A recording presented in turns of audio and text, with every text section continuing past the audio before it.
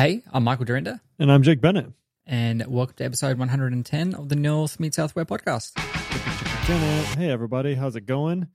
So, I have got a little bit of car trouble. Not too bad. Not as bad as it used to be. But this is how it works, man. Did I tell you I bought a different car? You told me about your daughter. Yes. Kicking the crap out of your car until it fell apart. Yep. She stepped on it. She stepped on it one time, and the rusted portion of the car fell off in the parking lot. Actually, to be accurate, I've been telling people that because it's easier than explaining the rest of it, but maybe it's a little white lie. It broke. It definitely broke. It crunched and was loose, and I was like, oh no. And then we were driving on the road on the way home, and it goes gunk, and I can hear it like dragging, and then I ran over something, and then I got home, and it was definitely off the car. It was gone. But that takes longer to explain than she stepped on it and it fell off in the parking lot, which is practically accurate. And it's easier than just throwing your daughter under the bus. Exactly. So anyway, so I got a different car, and this is the thing is it's always like, I have friends who have brand new cars who have been in the shop more often with their cars in the last 2 years than I have ever been in the shop with my car, right? It's like, it's crazy. Yeah. So you're like thinking to yourself like, oh, I'm going to get rid of this piece of garbage car that I have, which by the way has never been in for repairs, and I'm going to replace it with this nicer, newer car. And then within the week of getting it, there's a problem. It's like, come on, can't win. Yeah. So I'm pretty sure it's the blower motor. I go to turn on the heat, and it's like, it's really loud noise. Yeah. So not the sound you want to hear. No. But the good news is I found a really great forum,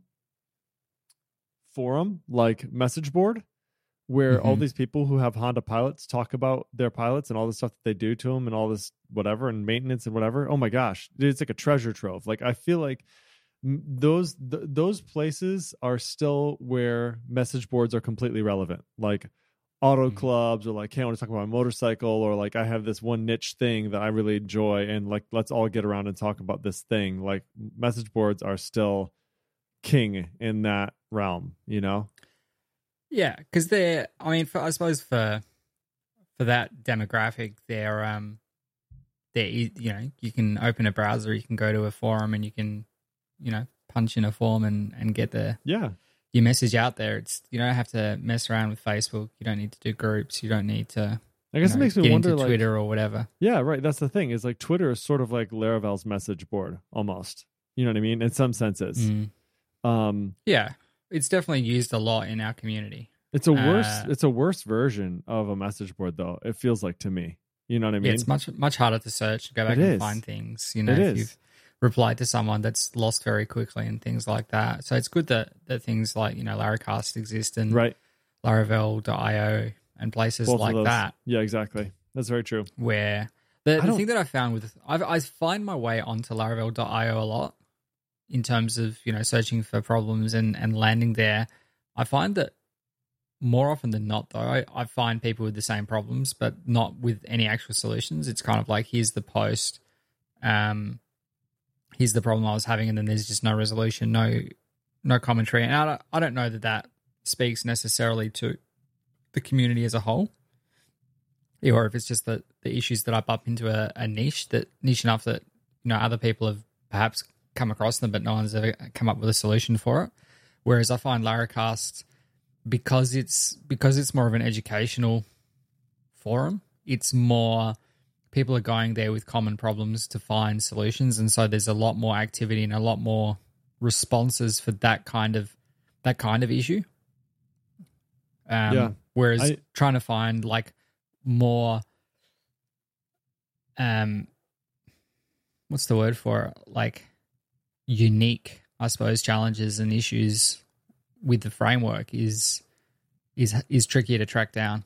Once you kind of get out of the straight and narrow and into the deeper stuff, you're kind of figuring a lot more of it out by yourself. Yeah, and there's like such a spread, right? It's like you've got Discord, you've got Twitter, you've got Laravel.io, you've got Laracast, and then you've got like Stack Overflow, which is like just general questions, and a lot of stuff gets answered on there too, right? You find yourself on Stack Overflow every once in a while when you get these like sort of weird problems. I actually think there was somebody who was trying to start something where it was like only high level, and this is sort of a silly thing to say, but like I don't know how you define that. High level programmers, like, do you have to take like a test to get in it, sort of deal? But it was like more high level speak, right? Like, hey, I'm not trying to solve this little issue. Like, I've actually got like an architecture problem, but I'm using Laravel, and what's a good way to solve this? And that's kind of what we do in our little mini chat that we've got, like, our little mini community we've got going on. Whenever I've got a question about that stuff, that's usually where I pop in is talk about it in there. You get more immediate feedback, I suppose, and from like a group of trusted people. So I don't know. I just feel like there's a lot of different, I guess that's good. There's a lot of different resources you could look at. But I haven't been on Laravel IO in forever. It used to be the go-to place. I used to like the IRC channel back in the day.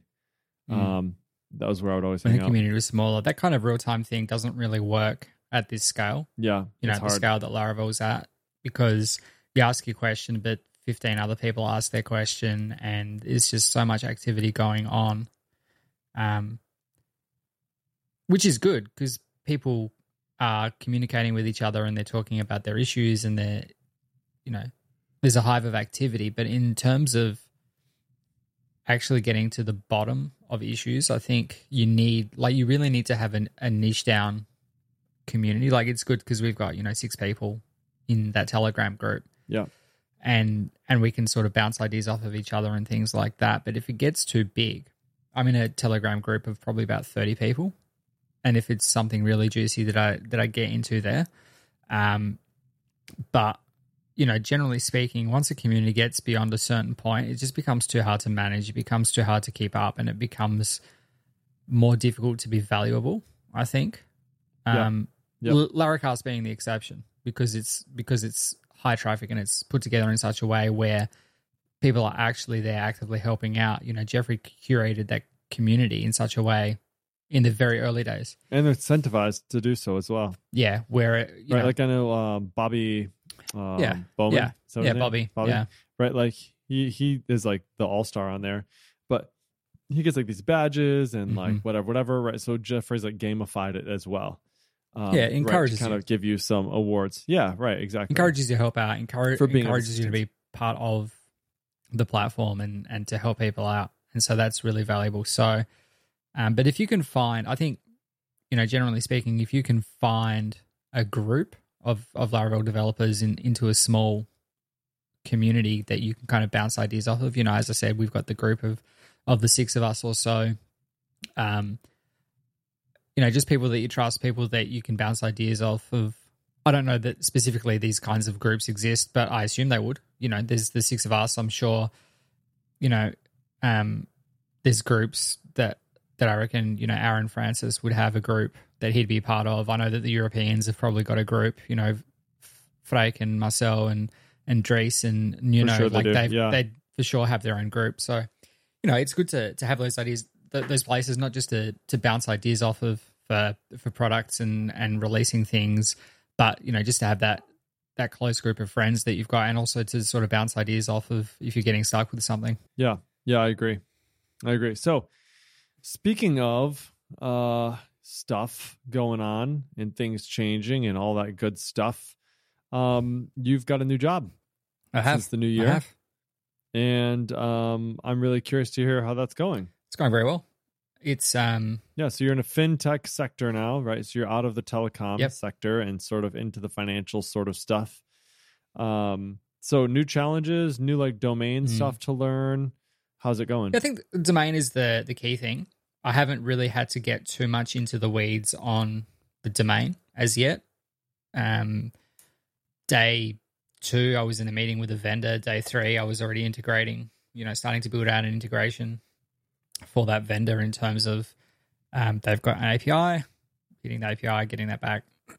There's like nine endpoints plus like a login endpoint. So it's not a big surface area, but the data that we get back is massive in terms of what it does. And it's like a know your customer kind of thing, which maybe you have some exposure with in your line of work, where essentially we want to do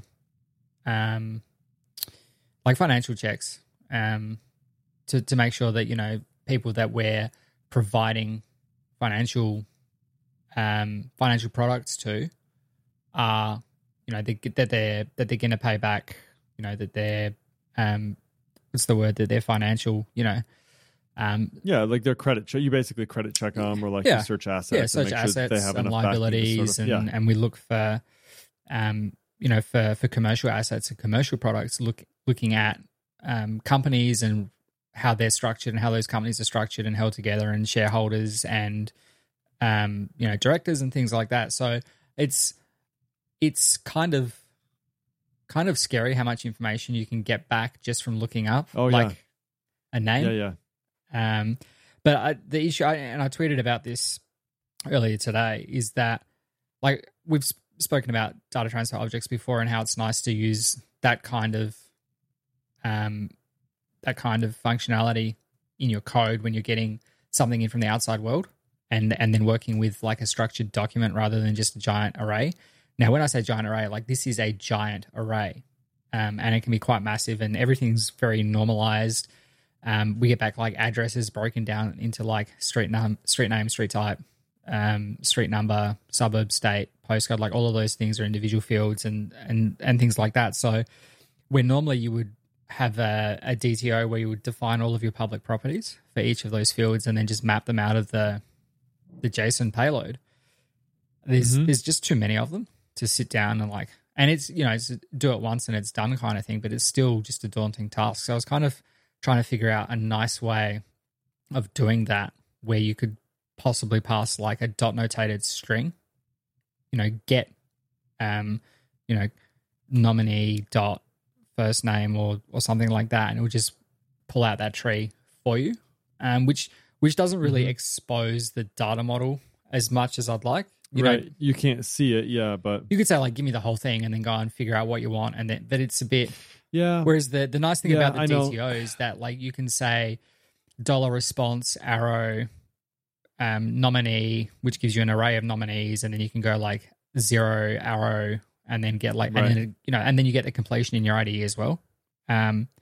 Which and I know I've always been against that kind of stuff, but it's handy. Especially when you're talking these giant objects. And so I don't really know a nice way of going about it short of actually going and then constructing all of these objects myself. Yeah, and it sort of depends on like how often you're going to use it. You know what I mean? Is it like is this going to be something that has like far-reaching effects into your domain, or is this just like you touch, you call this API once, you always only use these 3 fields, and then you're done, right? And so it's like you sort of just have to measure return on investment on that. So it's like, how much is it actually worth? So we do have a similar deal. So there are a lot of benefits, obviously, to shaping out DTOs. For example, like you can essentially say like, this is my contract. This is what I should expect to get back all the time, right? It's like an API contract. You can test against that, hitting the real API and making sure that nothing's changed when you're shipping code. But, again, it's like if you're dealing with a relatively stable API and like you're not really expecting anything to change, I mean, when it changes, it's going to break, right? And then you fix it, right? So it's like, do you invest a bunch of time up front for something that's unlikely to change, or do you kind of like put some good catches in place in case something does change to let you know and alert you, and then just kind of go from there? So, and what we do a lot of times is we'll throw a fixture into our tests. So we'll go grab a response. And so there's a lot of tools to do this as well, like VCR or whatever. But I've found that literally just taking a JSON snapshot and throwing it in as a fixture, and I run some tests against those things. And then when I'm looking to see what is the response going to look like, I can go look at that fixture. If the API doesn't have great documentation, I can just use that sort of as a starting point. So again, it just depends on how far does it reach into the domain and how much is it worth changing out some of that stuff. But yeah, it's this is like your first thing that you're working on for them, huh? Is like are you essentially integrating with like a data provider? Like you're saying, here's first name, last name, and give me a bunch of stuff about it. Yeah. So we say like, here's your company registration number, and then they go and do a lookup and find all the directors and all of the the related entities, the companies, where they're based, addresses, shareholder holdings, like percentage holdings and things like that. So it goes real deep into that kind of stuff. But I guess to your point, do all the businesses in Australia have like a number? Like they're all registered with like an ID? Interesting. Yeah. I feel like there's something here called like a DUNS number, DUNS, but I'm not sure if it's like an official thing or more like just a, I don't know. I'm not sure what the word is for it, but like it's not like something that everybody has. it sounds like what you guys have is like almost like a primary identifier by number, because, if you're dealing with legal name or something, there's misspellings and stuff. So it's like having an ID or having like an integer or some sort of identifier that you could just use to say like, I'm looking up this business. I guess in certain things we have like MLS number, blah, blah, blah. So certain industries we do, but not always. Yeah, it's like a social security number, I suppose, for businesses, really. So we have the Australian Business Register. So if you register a business name, then you get this number, and then that links everything. So, me as a sole trader, as an individual, that I can, I have an ABN, an Australian business number. And so that's linked to my name as the individual, but I can also have a trading name, as a company name kind of thing. So, but this links everything. A company could be something trading as blah. Like usually when you have a trust, it's the trust name trading as a company name and things like that. So, I guess we do have this. It's a tax ID number, TIN. Sorry, I'm like, people are probably listening to this like, what is he talking about? We have that, and like if you register an LLC, for example, you get some kind of number back to. Yes, you have to you have to use it to register your, or to like pay taxes and stuff, right? Yeah, exactly. Yeah, so, but I guess to your point, it comes down to what we're integrating. Like if we only ever want a couple of fields, then it probably doesn't matter. And I'm kind of in this funny place at the moment where I've got, because some of the responses are small, we might say like, tell me what information you have for this given application. So when we want to look up a company, we say, here's the company name. We create an application with a company number, and then the API sends back an ID, and we can use that to do a lookup. Like, have you finished doing the lookup? Like to check the status of the application. Interesting. It gives you like a transaction ID. Is that what you called it? Yeah, essentially. Yeah. And so we can go and look up what's the status of the report. Like, is it done? Can we, like, what's in the report? So it gives you back like an array of strings. So things like that, which are really small, that were easy to create a DTO for, I did. But then I've got all this other stuff that's just giant JSON payloads that don't. So yeah. There was kind of like very little scope. It's like, we want to integrate with this platform. Here are the docs. Go forth and do that. So I just went and there's 9 endpoints. So I built out a simple SDK that just like wraps over ZTTP, because we're using Laravel 6, so we don't have the HTTP facade at the moment. So just wraps around all of that. Is that Atom Web? That's the Atom one, yeah. ZTTP, the precursor to the Laravel HTTP facade. So cool. Just wraps over that and essentially just sends a request, gets a response, and deals with it that way. So at the moment, all of the tests that I've written hit the API.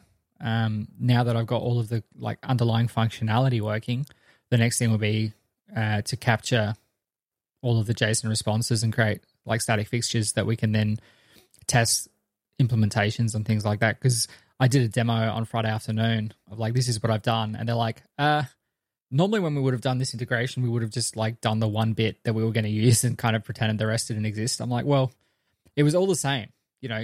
It's all request response. So if I do one, I may as well do the others. And then you can just figure out like what you need to use later and how you want to use it. And that will that next step will kind of dictate, I suppose, how we go about integrating the data model that's come back. So we'll see what happens this week, I guess. So my this is a good question. I'll come back on this. You can keep going. Okay. So the I guess the next thing that I want to do is the next thing I've been asked to do is to essentially document what I've done and provide some samples. So, I need to get a sample response payload for everything anyway. So when I do that, I'll just save that as fixture data for future tests. And doing some documentation. So it's going well. Did you say that so when you're doing your tests right now, you're just actually hitting the real endpoint? Oh, I lost you for a second there. Oh, sorry. I said, so when you're doing your testing right now, you're just actually hitting the real endpoint? Mm-hmm. Yeah, so I have... So you're not doing create or anything. You're just doing get requests, basically. You're not modifying anything. I'm doing creates as well. So you just... No, so we're doing create. So they actually have a staging API that we're hitting. And they have... there you go. Okay, that's a follow-up, yeah. Yeah, they have like 50 ABNs that they've got cached on their end. So we can send them any of these ABNs and they'll give us back cache data. And That's then, nice. And then we So just they've got it just sort of work with spec'd that. out. Yeah. Yeah, so it's real data, but it's obviously cached, so it doesn't go and do lookups with Nice. third party providers and things Yeah, like that, and in co-cost. So yeah, I think I've done it as you would with like an interface bound to the container. So when I do the next stage where it's then integrating the SDK with our app, as opposed to testing that the SDK works with the Sure. API, we'll be able to stub out all of that stuff and mock requests and responses and things like that. Given this ID, Exactly. give me back the response and things like that. So do you have that, like, did you create that inside of like a package? Are you creating a package for it? I haven't, no. I've done it. No, just throwing it Yeah. into the same code base. It's funny though, because I know that Sam Curry, who we had on, that you spoke to Yep. about Lasso, he built something just this week, actually released. It's called Saloon. Yeah. Um, Yep. I was actually messaging with him this afternoon, and he's like, "Hey, we should talk about it. Like, we should talk about this package." I was like, "Absolutely, we should. That sounds So good." I looked through that. I'm like, well, this is actually really nice, and it's something that I might consider in the future. Where the way that works is essentially it's got a connector interface, and you could have like a Forge connector or an Envoy connector, or in this case for me the Know Your Customer connector, and you define all of that, and then you have classes that extend from those connectors and say like, this is the endpoint, this is the data you can send it, and then it handles all that responses. So you can really easily scaffold out, API integrations just using this simple it's package where you just like instantiate a new class and then say like $class arrow send, and off it goes and fetches the data and then presents it to you. So that's a really quick way of scaffolding that out. Someone else had done a similar thing as well, which came up in that Twitter thread. I might see if I can. Yes, I did see that. And the funny thing is we've actually talked about both of those packages. Yeah, I'm pretty sure on Laravel News. Yeah. Yep, we've talked about both of them. And the thing was, he said, yeah, they are actually pretty similar, with the exception of the one is framework agnostic. So Sam's is framework agnostic. Yeah, it was Steve King that did the other one, which I had seen before Steve as King, well. Yeah, thank you. Called Laravel Laravel Transporter, which we did talk about on Laravel News. And yeah, this same kind of thing as well, where I would certainly use that, but it requires PHP 8 and Laravel 8, which we're not quite there. That'll be, once I get this thing out the way, that'll probably be something that I'll look at as well, is to kind of get our Laravel 6 app up to scratch and get some tests in there and things like that. So yeah, that's going pretty well. Nice. So one of the things you were talking about is sort of your teammates gave you a little bit of pushback on, we actually don't usually spec out a bunch of stuff that we haven't decided that we're going to use yet, sort of deal, right? And so I actually wrote down before we started talking, shipping small. And this exact idea of like, do you build what you aren't going to use yet?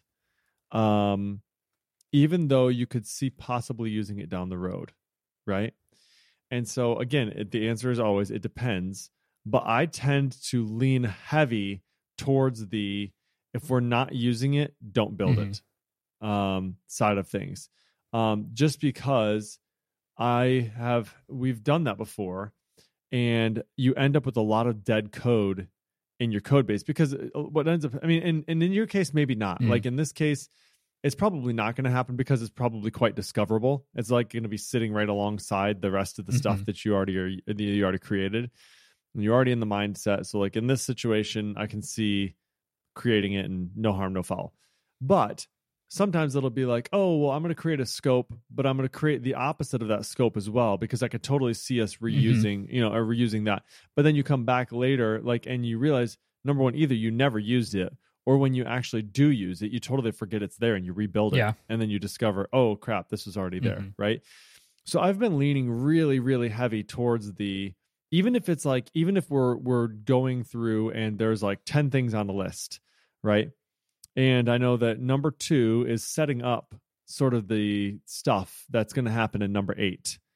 I always tell my developer, don't even maybe think about it as don't lock yourself in too tight, but also don't build this massive architecture around an idea that we're eventually going to use this for 10 things, because I've done that and I end up making something way too complex, and I never get back around to it to actually build those other things. It's like, oh, well, I can totally see us like building a bunch of extensions onto this. And so I'm going to make it this really, really fancy way to do that. And like, you never end up building it. It's like the train keeps moving and the feature that you shipped is through, and nobody thinks about it again for another 3 years. Yeah. Right. And so it's code that you have to maintain and update and upgrade, and you've never used it yet, but it's still sitting out there for the day when you decide you're finally going to. But sometimes that day never comes. So what do you think about that? What's your arguments for, against? What do you think? I mean, broadly, I agree. I was just reading Martin Fowler's. It came up, Yagni, which you aren't going to need it. Yagni, yes. And this came up. Someone I just started following on Twitter recently talks a lot about sort of managing the software development life cycle and when to use Scrum and when to kill backlogs and all that kind of stuff. So Yagni came up as part of that, and I was reading through that again. And there's a good article on there about the cost of building the wrong feature, the cost of repairing the right feature being built the wrong way, and then the cost of carrying and the cost of delay to other features, and then building the right feature built the right way, and how like the further you move down that tree, the less cost you have in maintaining that code. Because obviously if you build the wrong feature, you've got the cost of building it, and then you've got the cost of carrying, and then the cost of delay to other things. And so I think, in this specific scenario, the documentation that I was originally given, there was like create application, get application, and like get one item out of that, so you don't have to return the full payload. You could say like, give me just this one bit. And so, I did those 3 endpoints or 4 endpoints or whatever it was. And then I had a second set of documentation given to me that had like a bunch more endpoints. I'm like, well, I've already done it. So, adding an extra get in there that essentially does exactly what the other ones didn't really cause any issue. And I suppose, building an SDK, it may be, we only use it internally now, but you could split it out into a package and host it and whatever else in that regard. But like I said, broadly speaking, I'm going to try and avoid coding myself into a corner that is not extensible. But at the same, I'm going to say there are some extension points here for the future, but I won't necessarily think about the specific extension points. And building it in such a way where you've got test coverage for it anyway, if you do need to change the way that works in the future, then, it's not going to be that big a deal to rewrite it. And that's where I've built this thing using ZTTP, which you can then upgrade to HTTP. But as we move into newer versions of PHP and newer versions of Laravel, then something like Steve's transporter or Sam's Saloon, those kinds of things might be useful if we're also integrating with other third-party APIs and things like that. So instead of having this copy paste of this is how we're doing a request and a response and all of that kind of stuff, and then building out all of that scaffolding each time, or building our own abstraction for it, we could say, okay, well, we're just going to pick this thing up and use that. So, Yep. It's a sliding scale. Yeah. It kind of feels like, it changes as you go. As everything, it depends. Yep. Exactly.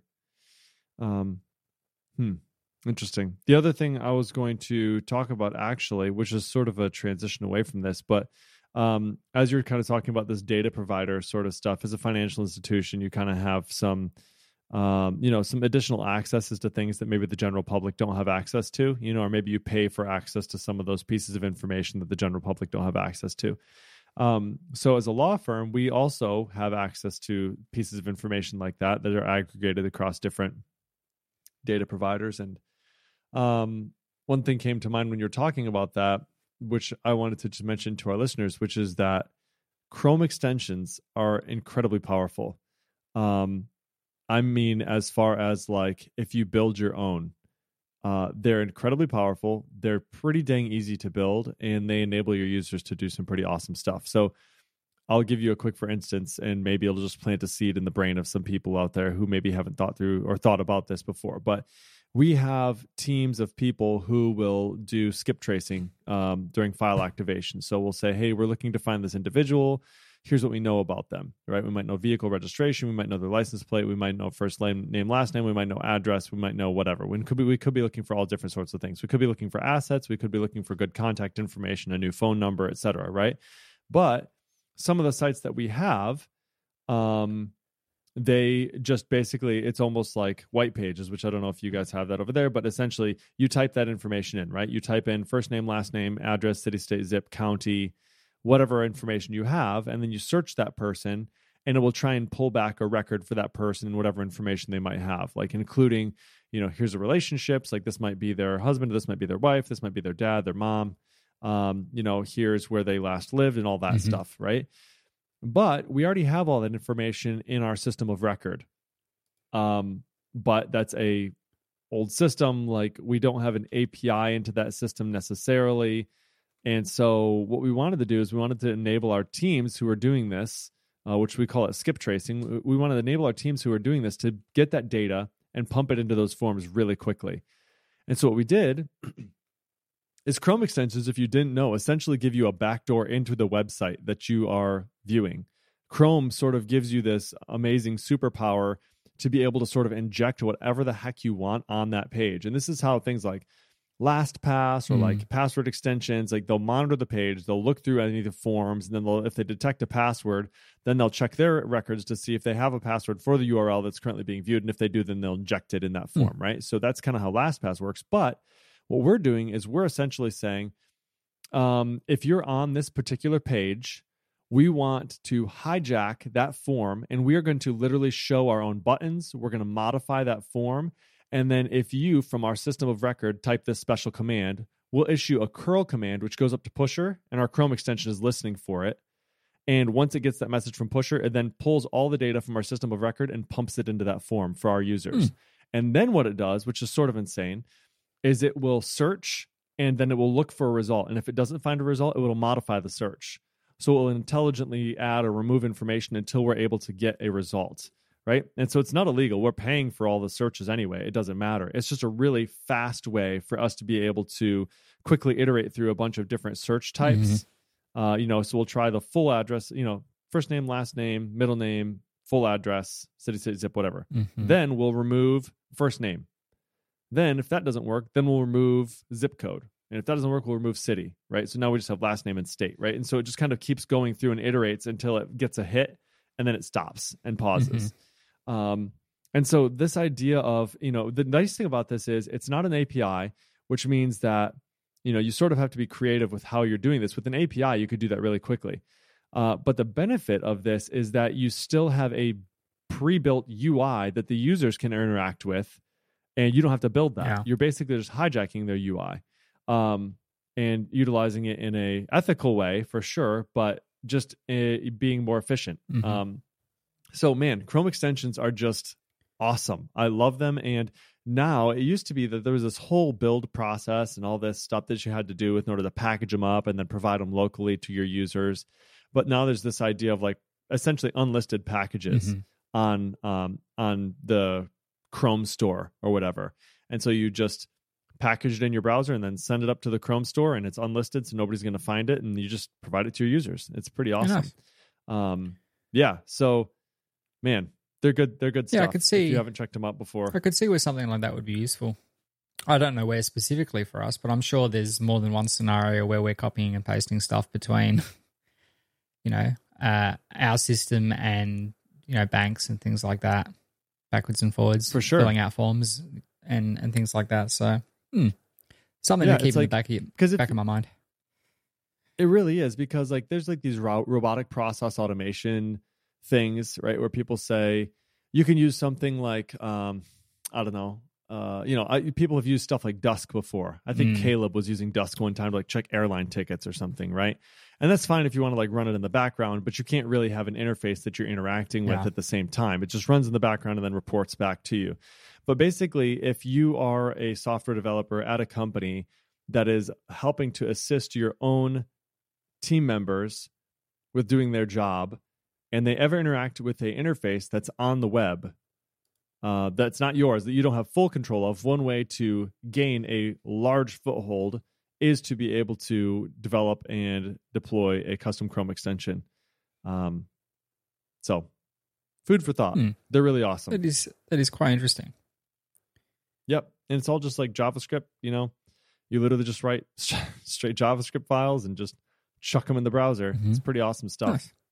Yeah. And you can even one of the things that we're doing, like if you're dealing with sensitive data, like you might be, you probably don't want to push that data all the way up to, so like for us, the way that we're doing it is, we want to initiate it from our side. So basically we're in our system of record and they type XCC is like the command.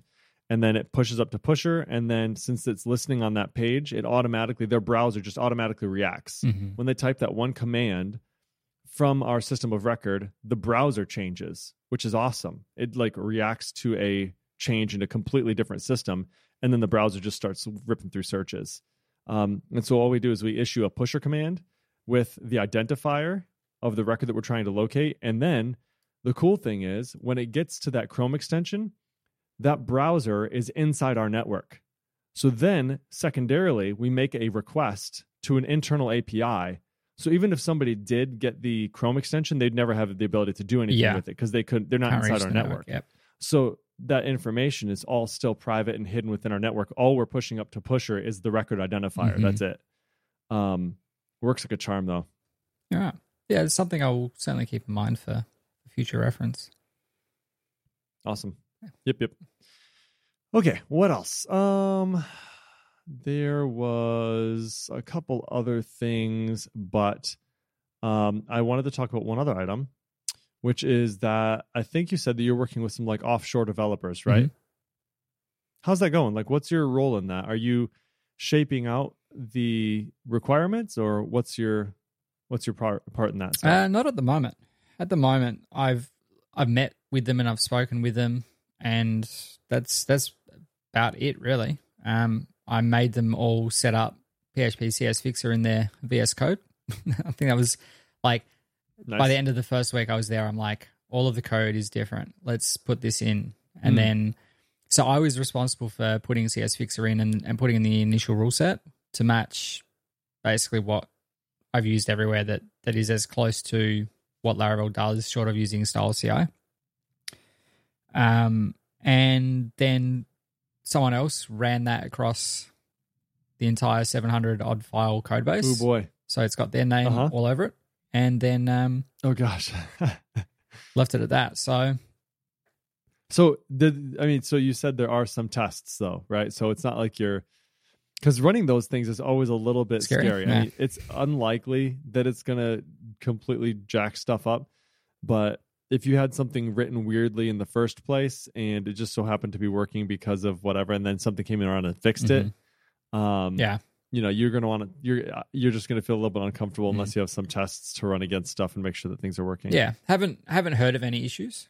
I mean, when I put it in there, I said I wouldn't suggest like going and rewriting all the files. It would be more every time you go into a file in the future, just tidy it up kind of thing. But it's not part of CI, and I think not everyone has got that set up in their CS Fixer, or they haven't got it set up in their VS Code yet. So there's still some stuff that comes through that I'm like, this has not been formatted. Like, it's obviously hasn't been formatted kind of thing. So that's but I get that. Yeah, that's why I like Style CI too. Yeah, because it just doesn't. You don't have to worry about it. So yeah, it does it. Yeah, inside the pull request, it's just like, yep, that's not right. And then next time they go to push code, it's like, no, you can't because there's new code up there. You have to rebase first. Yeah, that's right. So, but I haven't beyond meeting them and being in a couple of meetings with them in the last couple of weeks. I haven't had a whole lot to do with them.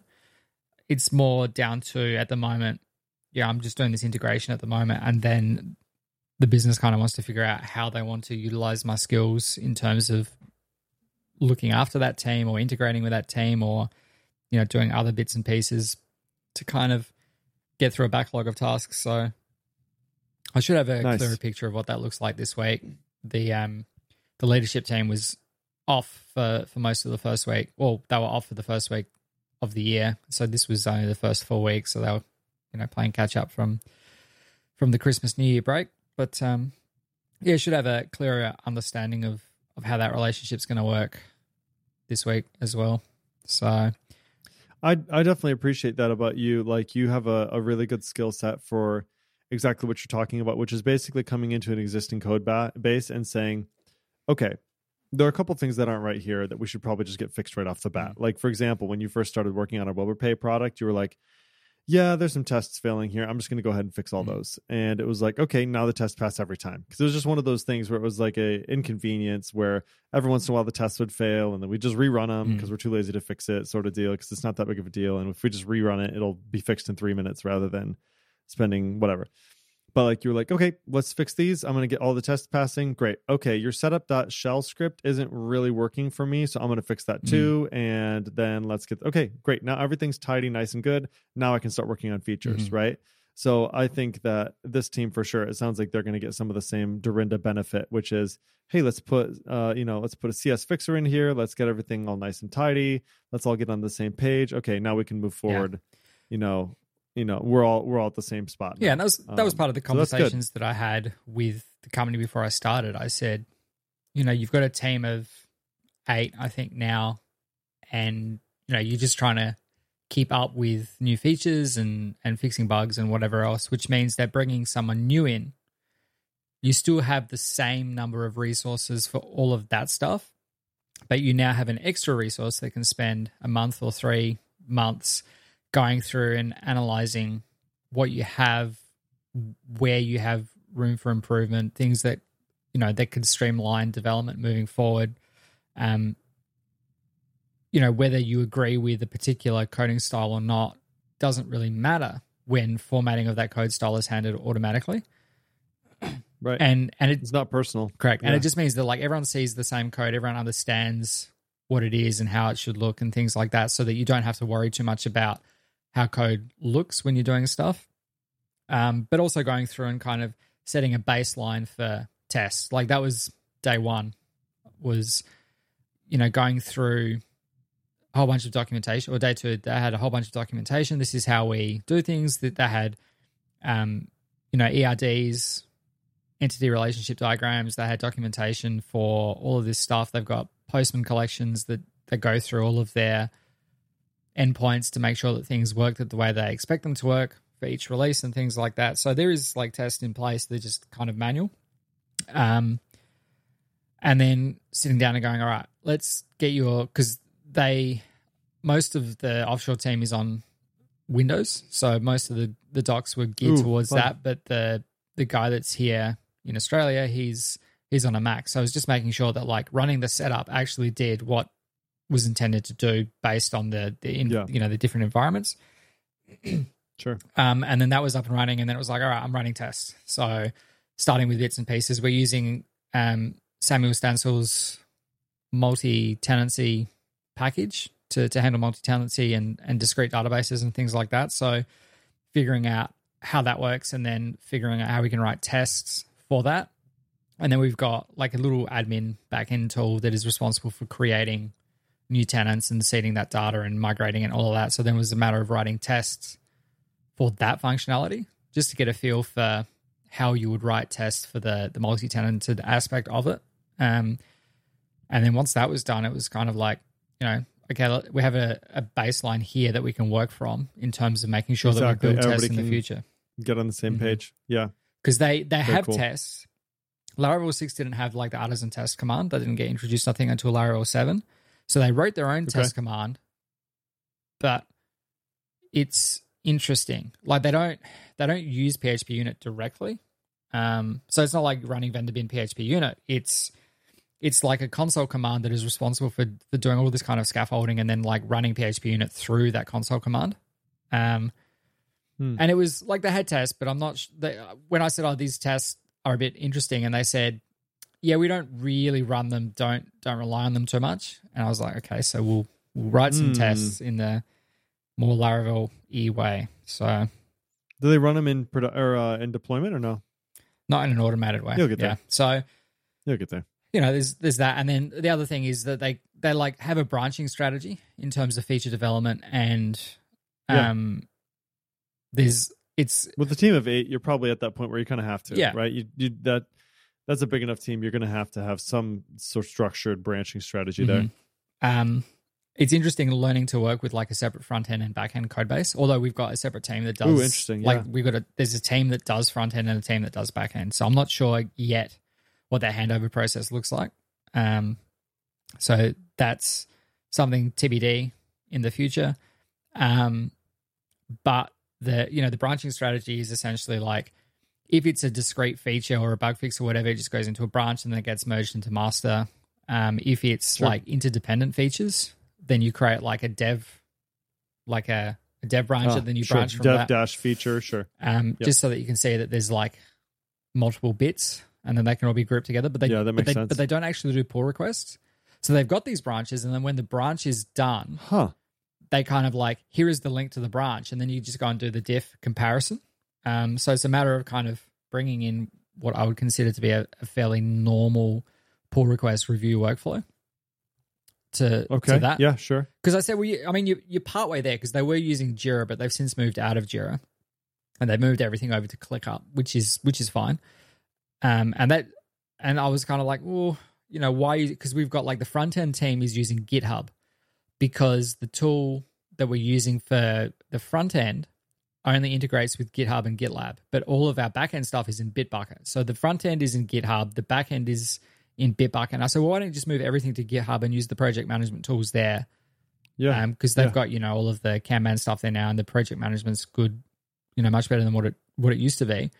But they're using ClickUp because then there's other parts of the business that go in there and they use it and they, rightly or wrongly, don't know, too early to tell, have access to that. And I said, well, we've got to kind of, because there's like a whole bunch of lists in there that they use to track all kinds of different things. And I said, like, if the development team sees all of these things, it's good to have an understanding of like what's in the future, but having like this backlog of doom that just keeps growing and growing that never gets worked on is probably not useful to anyone really.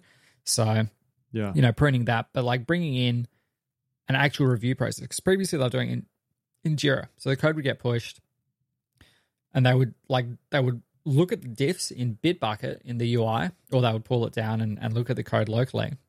But then the comments would go in Jira. So the developers were working in Jira, but also like the product owners and the stakeholders were in Jira. So you'd get all of this technical stuff mixed in with all of the high level, stakeholder conversations. And I'm like, well, doesn't really work. Like you're most of the way there, and I would just, tweak that such that you're doing the code review with the code and keeping that, in Bitbucket, and then all of the other stuff comes out. So yeah, ClickUp is something I've never used before. I'm sure that the last, like 4 out of the last 5 jobs I've been at, they've all used something different in terms of like project management tooling. So there's just like a lot of these tools look very pretty and they have their own slant on doing things, but they all provide like way too much stuff in terms of like, there's no opinions. It's like you can do whatever you want with it kind of thing. Bring your own structure. And so no one has their own structure, and anyone using tools like this to solve lack of structure is just, and then you end up filling it out as you go along, and then you don't quite get it right, and you're like, well, this is just, you either do it but you don't really do it, and then stakeholders have different expectations to what developers do, and then developers are never updating tickets and things like that. So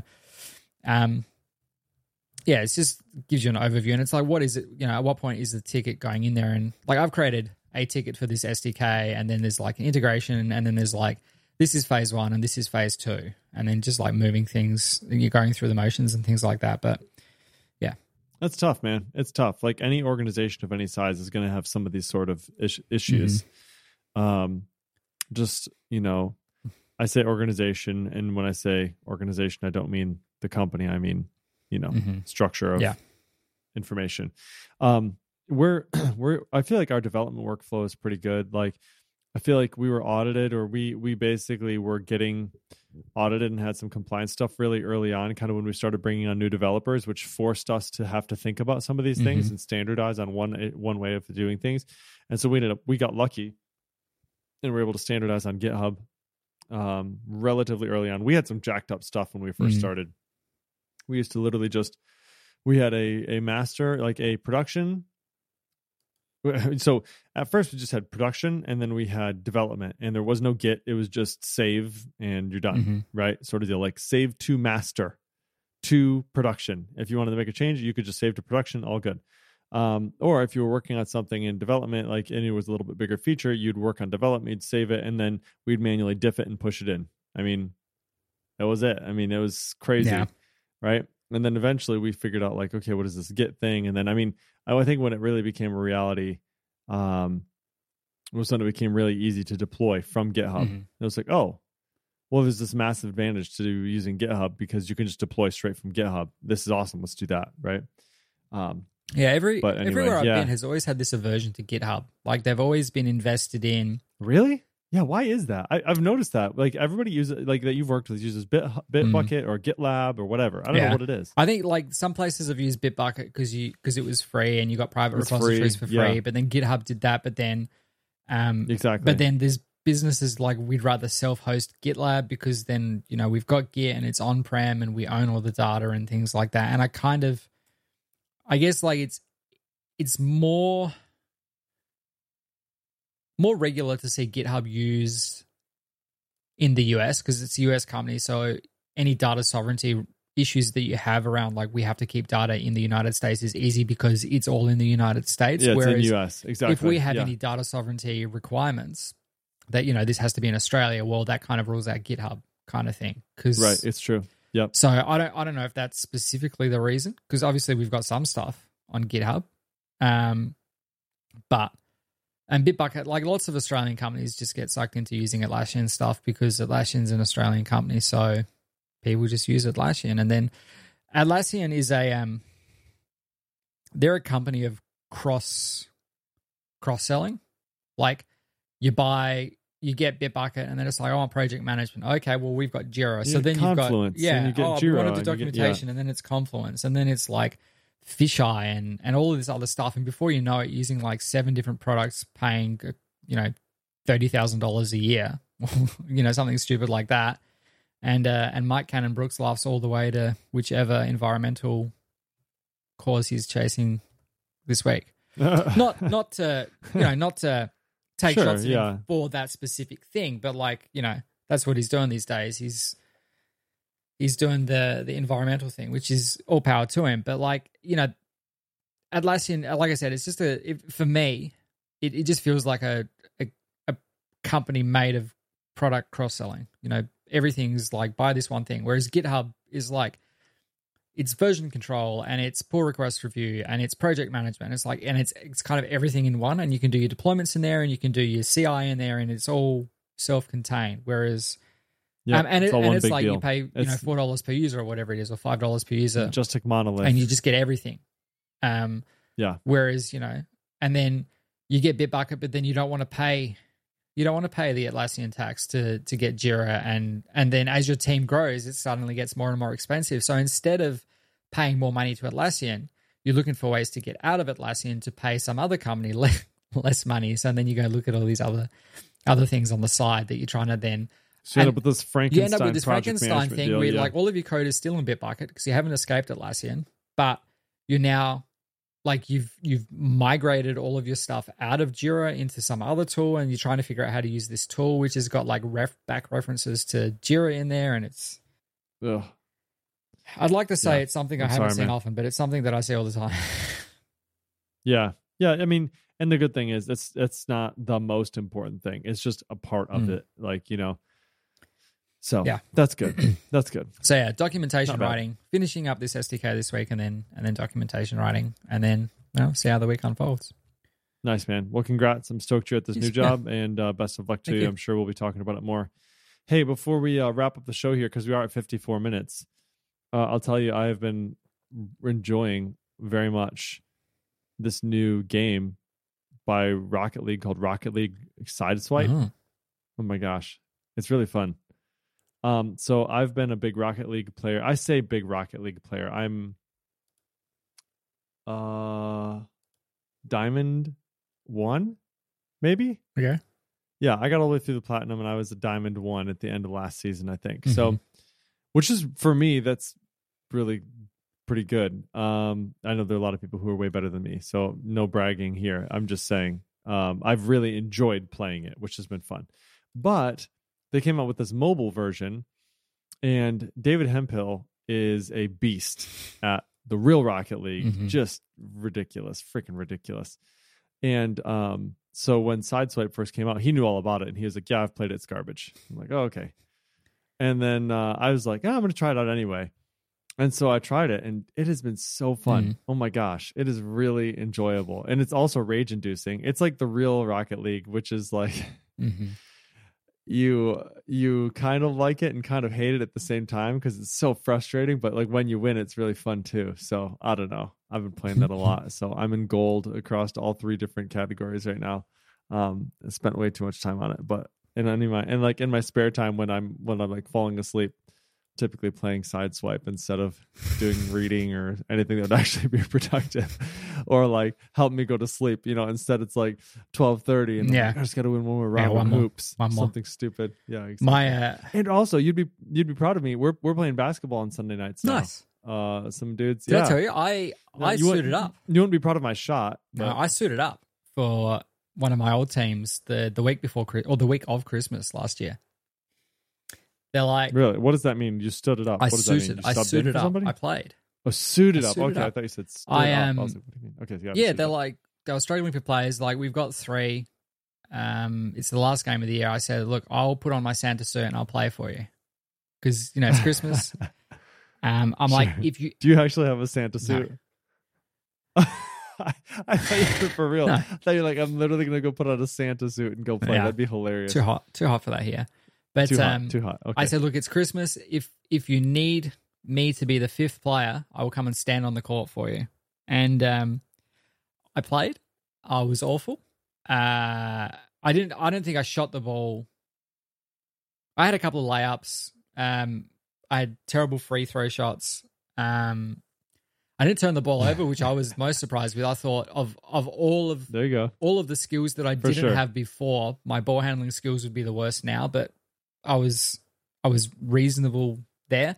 But I got there and there was some miscommunication in like the team chat where someone was like, you guys play and we'll have 6. And then 2 people misread that in like the string of conversations. So I got there and there was 4 of us. So we just like had a ring in from one of the games before us. We said, just come and fill in for us. So you had 5 guys playing that had never played with each other before. No subs. It was like 9:30 at night. It was no subs. The other team had like 9 players. They were all young kids. Course. They were just running rampant. Like we ended up losing by 30 or something like that. It was an atrocious game. Yeah, those fast break and layups. I could not move. I could not move for like a week and a half after. Like my legs were just because I'd run a 6K in the morning, and then they said, can you play? I'm like, That's true. You're still running, so like you've at least got that going. So I still had fitness, but it's completely sedentary. But but the basketball movement's very different. Like when you're running, it's just in a straight line at your own pace, whereas basketball it's stop and start and changing direction. And like having not done that for when did I do my knee? 2018, 3 years. Yep. It's very different. And there were just points like where I used to be able to run backwards quick enough and then spin and then get after a player. Whereas that night I was stepping backwards. I'm like, I'm just going to give up because if I try and turn around, like there's too high a chance of me twisting a knee or something here. So I just, whatever, like there's no way we're going to resurrect this game anyway. So just go mate, whatever. Right. Exactly. Just take it easy, have fun, get a couple layups. It was so much fun. And yet I couldn't do it regularly. I think and then funny. We have this Omicron thing running now, and I had to. Sure. So I think late last year I said like I'd started this bulk, and the bulk is 3. It's 2 4-week stints of bulk and then a 4-week of cut. So where you eat, and you spend a lot of time in the gym doing weights. So you do 4 weeks, you then recalculate your macros, and you do it for another 4 weeks, and then you recalculate your macros based on your new weight, and then you do a cut like build muscle, to aggressively build muscle. And so I got 4 weeks into that, and then we had this like Omicron wave hit, and then we had gastro, and then the kids' childcare closed because they had one of the educators tested positive. So then there was like, and I'm like, I can't risk going to the gym now, getting sick, and then getting the kids sick. Like I can't have that on my conscience. Everyone's going to get it. I get that. But I'd like to do everything I can to avoid the kids getting it as much as possible. So beyond childcare, like we don't leave the house.